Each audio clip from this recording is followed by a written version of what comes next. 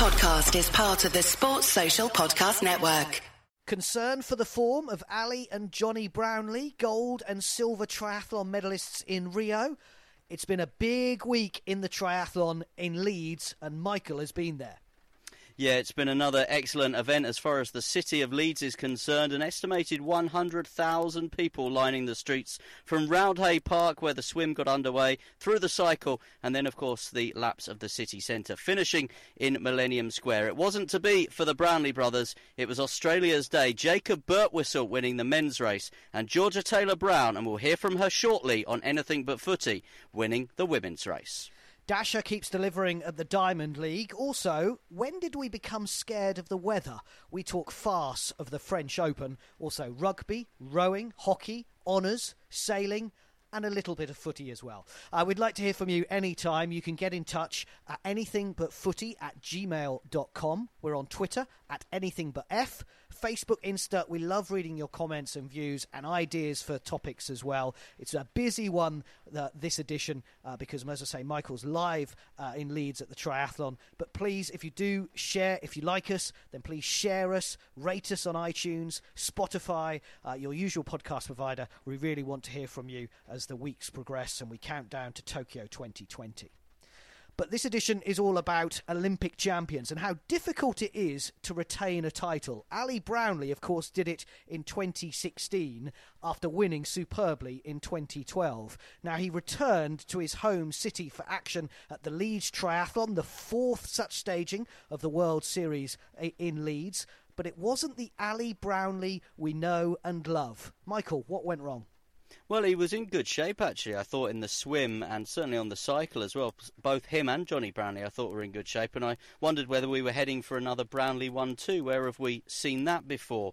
But Alistair basically just went backwards in the race. Now, Johnny Brownlee had a bit of a stomach complaint, so that kind of allows for his poor form in Leeds this afternoon. But for Alistair, of course, he kind of taken a break, remember, from triathlon. He's gone away and done Ironman races. He's not done the full distance triathlon races as well, and it just wasn't his afternoon really, and hugely disappointing for him, of course, in front of his home crowd. This, remember, is the course that he helped design as well. It's because of the Brownlee brothers and the Triathlon High Performance Centre being based here in Leeds that this race left London and came to the city of Leeds as well, where it's been hugely successful. But I'm sure all those people out on the streets at Roundhay Park watching the swim, lining the streets for the cycle, and then in the city centre climaxing in Millennium Square, were hoping to see a Brownlee 1-2. I'm not sure they would have been too bothered about the order, but it, as I said, wasn't to be either for Johnny Brownlee or Ali Brownlee, and I caught up with Alistair after a tough race.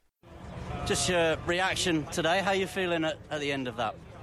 I feel fine right now, but I don't know what was wrong with me. I just didn't have it right from the start. I dived in and just felt terrible, really, and kind of battled on through and hoped that I'd come round, but just never had it.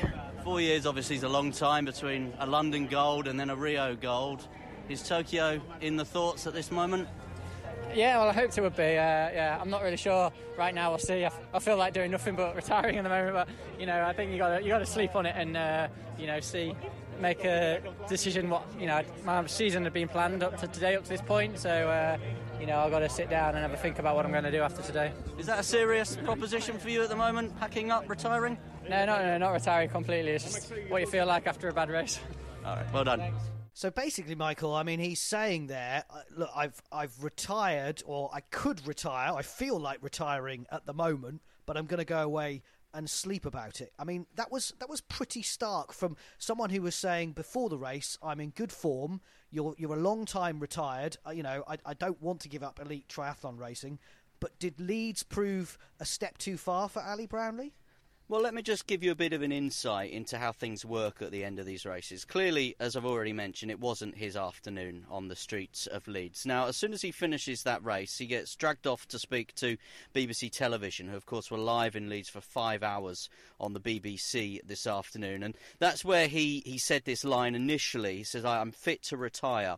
He then gets brought straight to me. I was the next person to interview him. So we're talking here a couple of minutes after his live TV interview. We're talking here within 10 minutes of him finishing the race. He then reiterates this line to me and says, I'm thinking of retiring. I push him on it.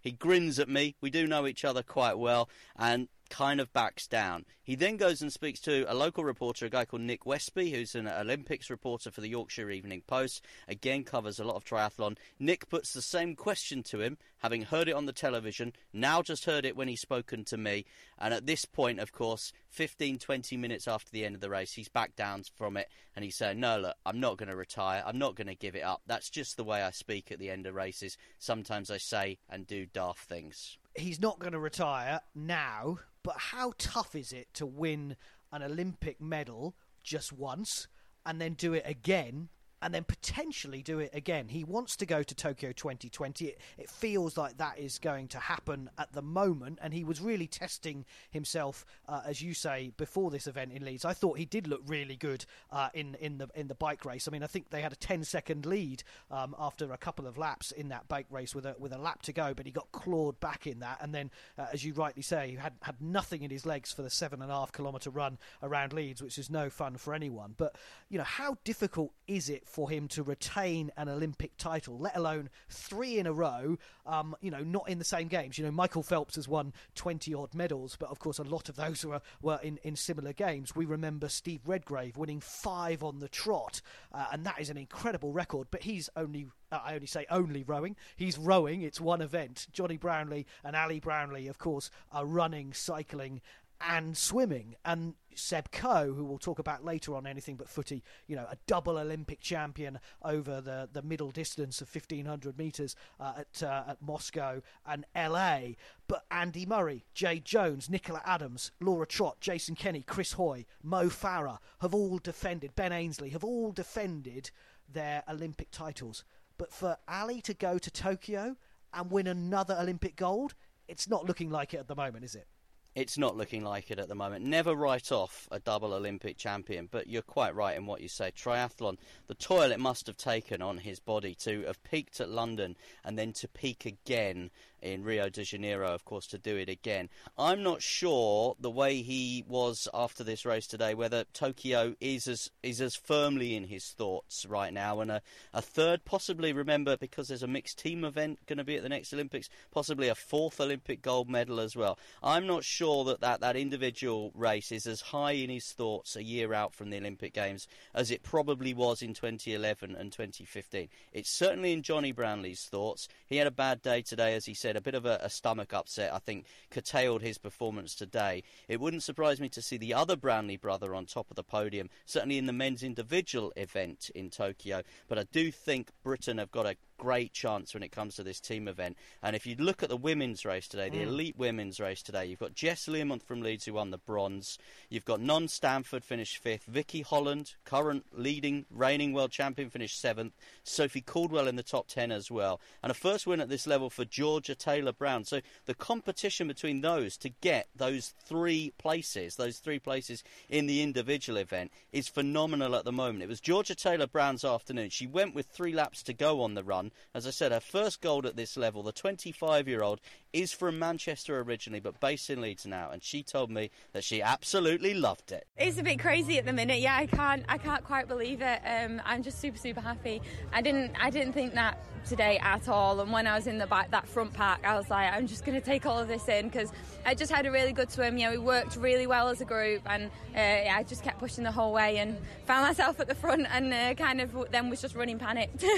You're right, it was impressive with Jess Learmonth, Non Stanford and Vicky Holland, and what's great to see, and we've talked about this, the strength in depth in women's sport really ahead of the Olympics. You know, we'll talk about Dina Asher-Smith later in Anything But Footy as well. It does show just how tough it will be getting to Tokyo.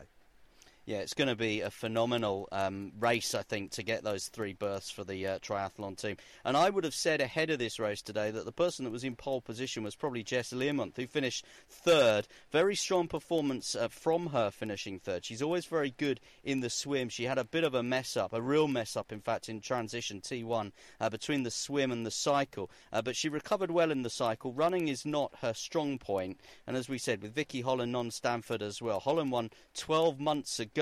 She admits, and she told me, that she thinks it's going to be very tough just to get in the team in a year's time for Tokyo. Unbelievable strength and depth, but it just makes it so hard when it comes to Olympic Games selection, which is kind of what was all in the back of our minds. Now we're going into that phase of the programme or of the cycle now where we're all thinking about that.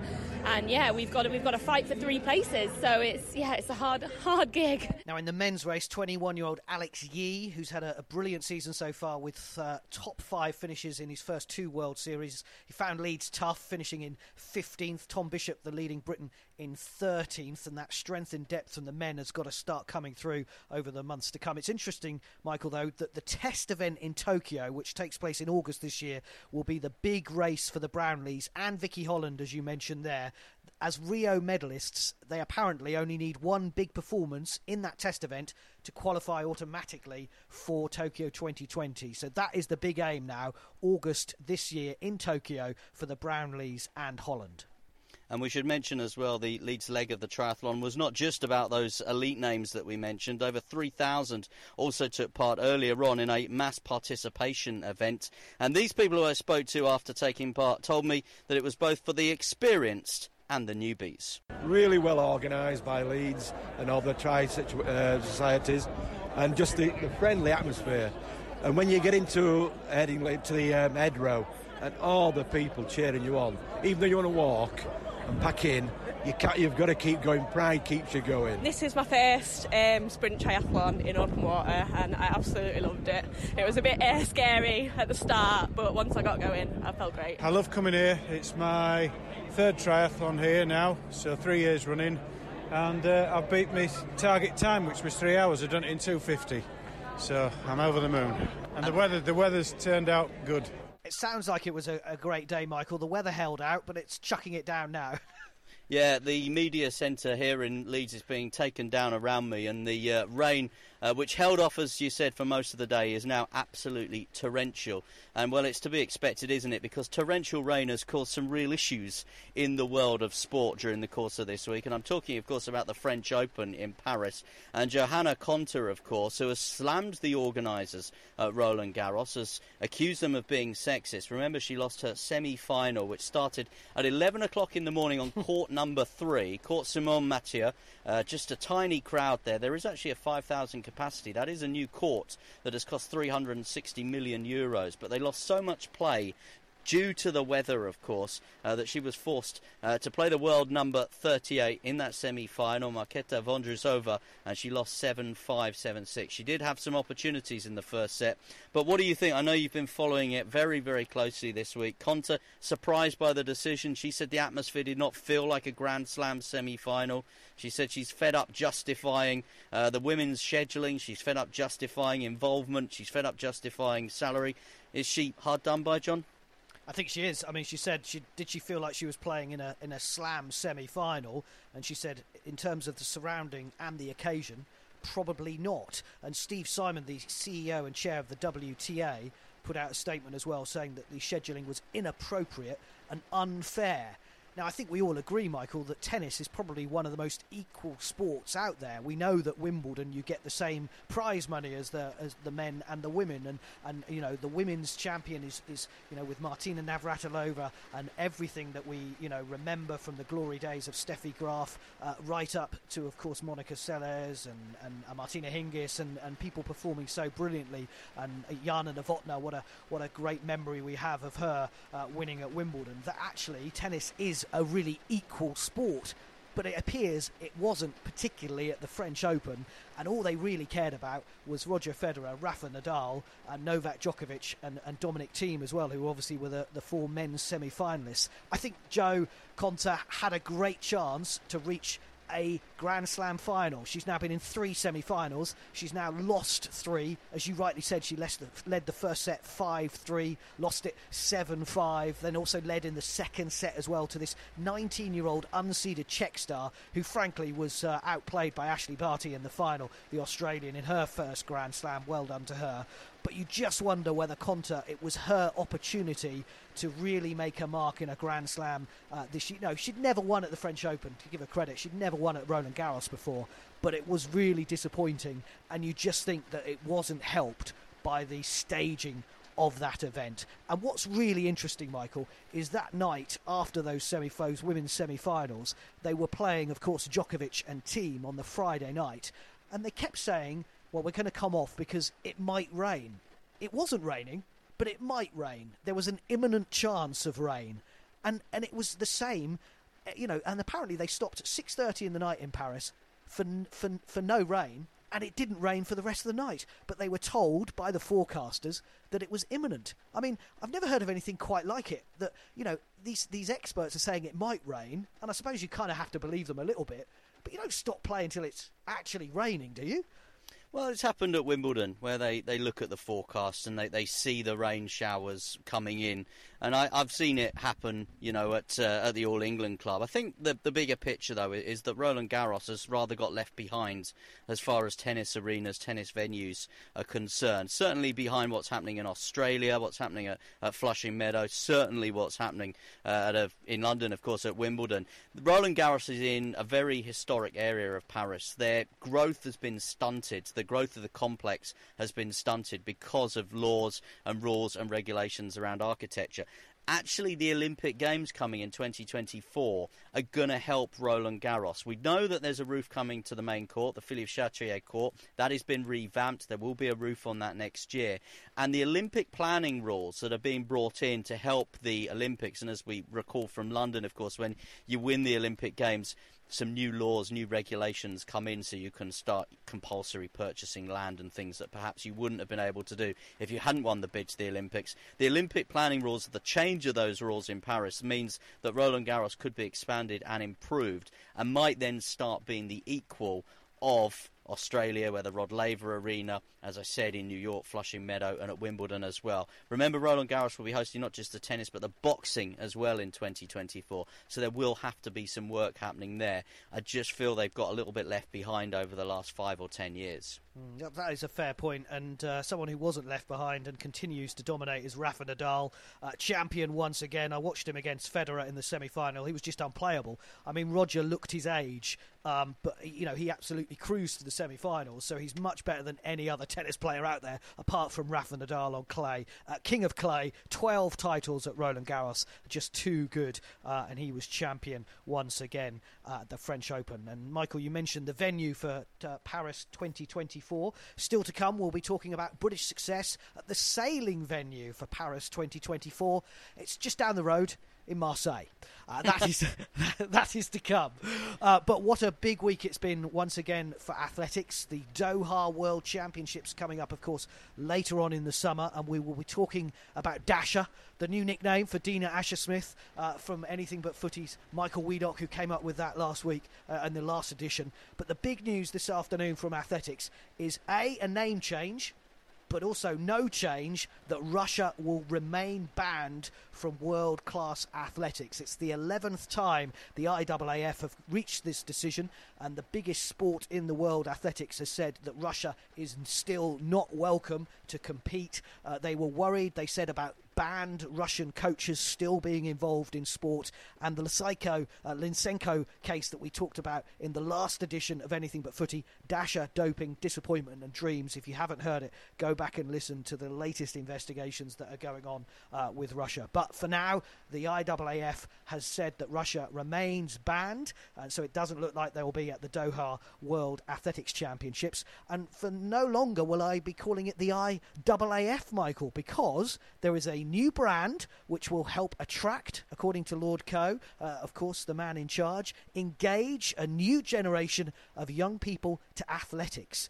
The IAAF name has been around for 100 years, but according to the new British CEO, John Ridgen, of course a silver medalist in the World Championships over the high hurdles, he said there's little understanding or relevance to those outside of athletics. So very much like British athletics, who officially are called UK Athletics, UKA, their brand is British Athletics. The new identity that the IAAF have come up with is World Athletics. World Athletics is its new name. The logo uses the letters WA. I really hope it won't get confused with W1A, which of course was a rip-off of 2012, which Seb Coe famously starred in as himself, of course. But a new brand for athletics. and it'll be interesting to see whether they can convert some people, as they say, the next generation. But talking of athletics, Caster Semenya is back, Michael. Yeah, a couple of points just to talk about. Obviously, Caster Semenya had to go to the Federal Supreme Court in Switzerland. They have ordered the IAAF regulation, which basically said that athletes in Caster Semenya's position would have to compete with medication to lower their testosterone levels. The Federal Supreme Court have told the IAAF to immediately suspend that. Now, that is just about Caster Semenya. It means that she can race. The IAAF, or whatever we're calling them this week, will have to respond to that now, and then the Swiss Supreme Court will issue another ruling. So it's just a suspension. It's not the end of this case. Caster Semenya said, "I'm thankful to the Swiss judges for this decision. I hope that following my appeal, I will once again be able to run free." Just a point on the rebranding. I think it's very much in vogue, isn't it, in world sport? You know, when I grew up, we used to talk about the BOA, the British Olympic Association. Now suddenly we talk about Team GB. Everybody knows Team GB, don't they?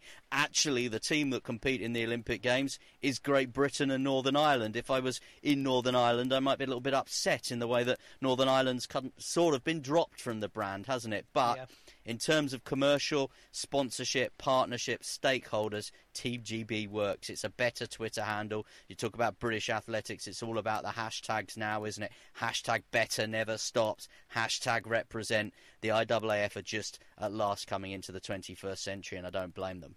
Hashtag anything but footy, of course, as well. And I thought their statement on Semenya was really strong, actually, Michael. They said they're convinced that there are some contexts, sport being one of them, where biology has to trump identity. I thought that was a really strongly worded argument from the World Athletics, as we've got to get used to calling them. They still run the Diamond League in Rome. Used to be the Golden League, of course, rebranded. It's all about the rebrand. Well, Dina Asher-Smith doesn't need any rebranding, does she? Dasher. Dasher, well, okay, we've rebranded her, absolutely. Second in the 100 metres, her first appearance in the 100 metres at this level this season, 10.94, just behind the Olympic champion Elaine Thompson, who ran the world's fastest time, 10.84 this season.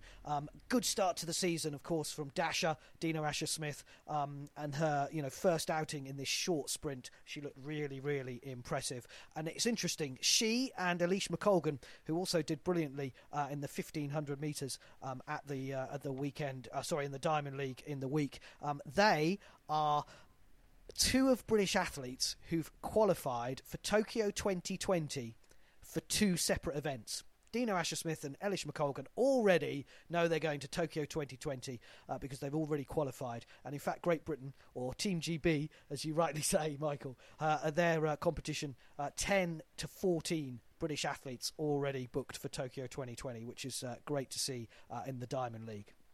Yeah, interesting. I was with some people that work for Team GB during the course of the week. I went down to the kitting out event for the European Games, which are coming to Minsk. And they're talking about a team of between 350, 400 maybe from these shores for the next Olympics. In terms of medal targets, and we've discussed them, we weren't talking specifically about medal targets, certainly not on the record. But I think the perception is that the medal table, Great Britain probably won't be quite as high up as they were in Rio. But in terms of athletics medals, of course, the era of the Super Saturday runners of Mo Farah, Jessica Ennis-Hill, Greg Rutherford is probably behind us, although we'll wait and see on Mo Farah, of course. We're now looking at the likes of Laura Muir and Dina Asher-Smith. And, if we're going to call Dina Asher-Smith Dasher, let's call her Lightning Laura. Let's rebrand her. And we should mention Andrew Pozzi as well, Andy Pozzi. Really good confidence-boosting Diamond League performance for him in the 110-metre hurdles. He's had a horrific time with injury. His best performance since 2017 as well. So, I think there's lots to be very positive about at the moment. I think with Dina Asher-Smith, of course, second behind Elaine Thompson in the 100 metres, in the second fastest time of the year. I think the 200's probably her better opportunity for a medal. But a good week as well for British athletics, kind of off the field of play, if you like, because Toyota have been announced as an event sponsor for the Para Athletics programme, both at the anniversary games on the 20th and the 21st of July. Also the Birmingham Grand Prix as well on the 18th of August. Toyota already a Paralympic partner. They're a Paralympics GB sponsor as well. There's going to be 5 para events at the anniversary games as well. And Toyota have announced this week that they are getting on board. Yeah, great to see that teaming up of sponsors on there. And as you rightly say, Lightning Laura, second in the 1,500 metres behind Dibaba, her second fastest time over 1,500 metres, leading the Europeans this season. So well done to Laura Muir. She remains, as we all are, on track for Tokyo 2020. We're going to talk sailing, hockey, honours, rowing, rugby, all to come before the end of Anything But Footy. But talking of footy, the Women's World Cup is underway in France, and the big teams, France, Germany, Brazil, and apparently England, all got their campaigns off to a win as well. I thought France were particularly impressive. Some quality finishing, some strong headers from corners as well against South Korea, who didn't quite have the height advantage.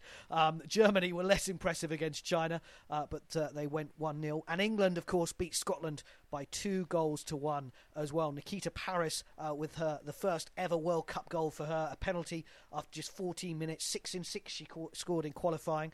And then Ellen White made it comfortable at half-time with a second.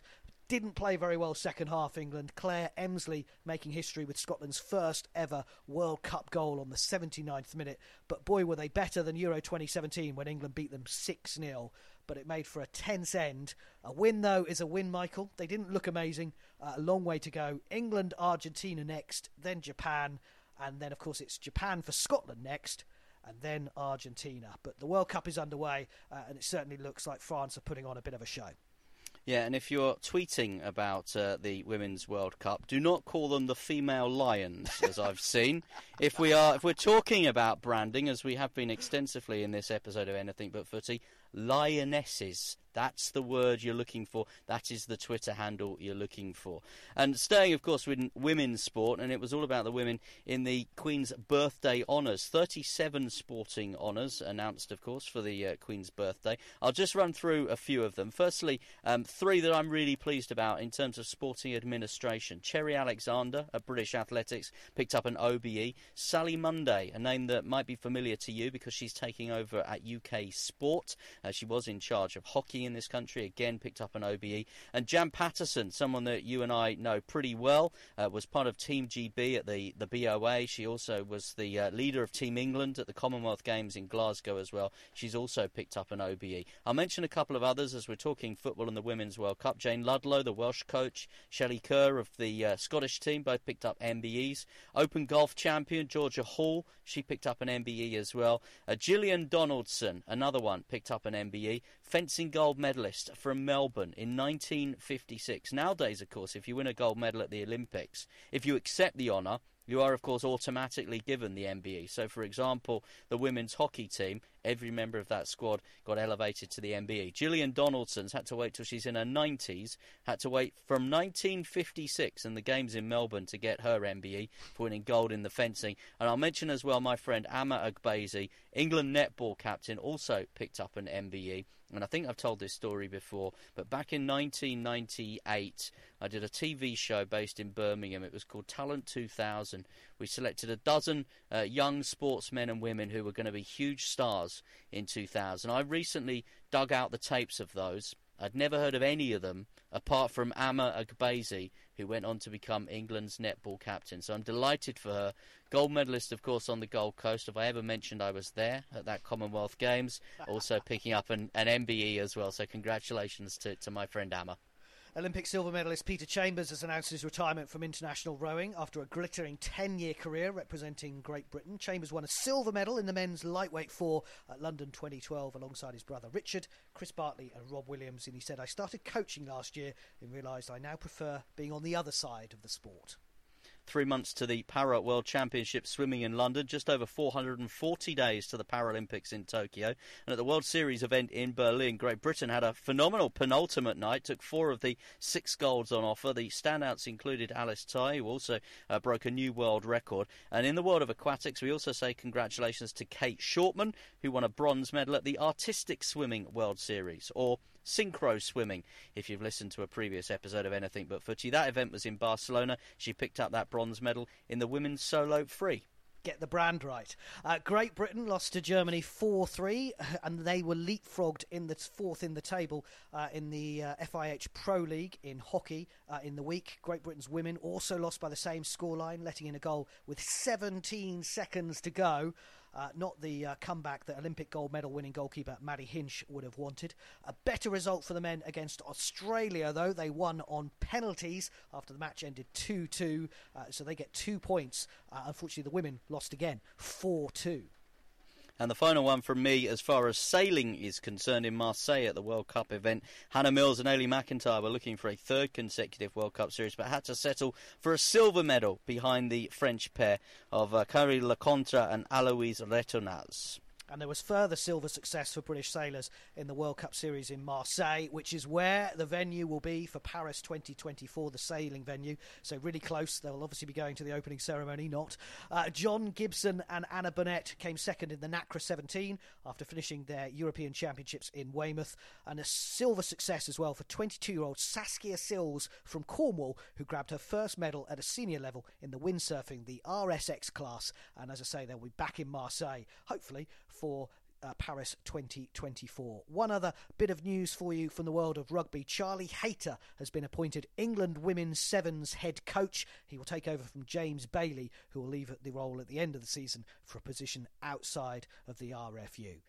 Well, it's been quite a weekend for British Triathlon, with Ali and Johnny Brownlee not performing as we expected them to, but what strength and depth we have in the women's event. We will look forward to their performances over the coming months as we count down to Tokyo 2020. We'd like to hear from you at any time. You can get in touch at anythingbutfooty@gmail.com. We're on Twitter at anythingbutf, Facebook, Insta. Please share, like, rate us on iTunes, Spotify, or your usual podcast provider. And from a wet Leeds and from a less wet elsewhere, we'll look forward to catching up next week. Sports Social Podcast Network.